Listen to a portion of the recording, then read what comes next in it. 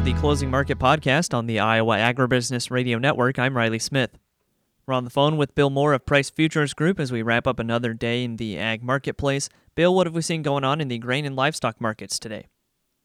The pervasive factor today is the macro markets as I see it. Yesterday, the FOMC met and decided not to raise interest rates, which was expected, no action. But the Chairman Powell made some hawkish remarks about controlling inflation and raising rates down the road if need be to bring the inflation down at 2%. It's currently 3%, and it came down from 9% a year ago. Market didn't like the sound of that. None of the markets, it's all the markets on their heels today, the grains and the livestock. So not really their own fundamentals, but just the general economy market and the markets leaning down because of Chairman Powell's remarks yesterday after the FOMC meeting. In addition, you do have harvest pressure. It's still at work, although the early yields are disappointing.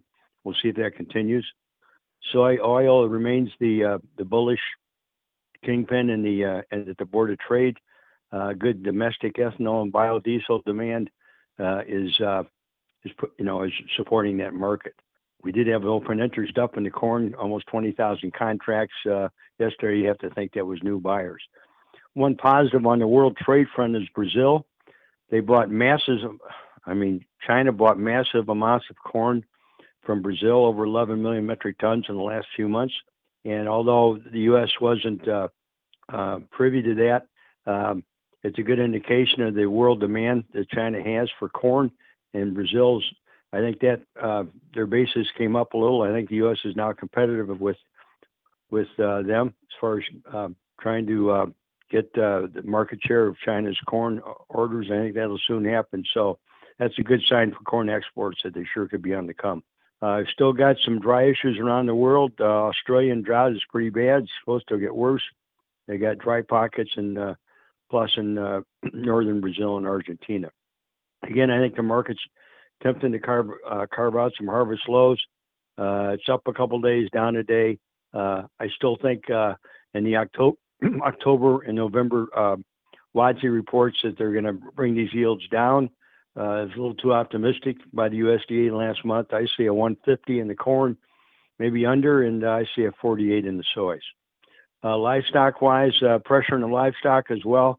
I think, again, that's a macro thing. Fears that the economy is going to weaken if they keep continuing to raise rates, and they've already raised them a lot based on Chairman Powell's remarks yesterday afternoon.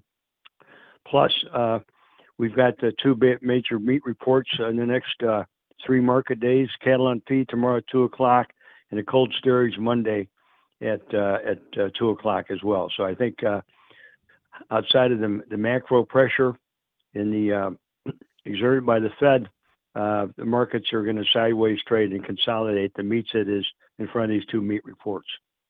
All right, Bill, lots of great information today. For those of our listeners who would like to get in touch and learn more and even check out your newsletter, how can they do that? 630-947-5176, wmorepricegroup.com.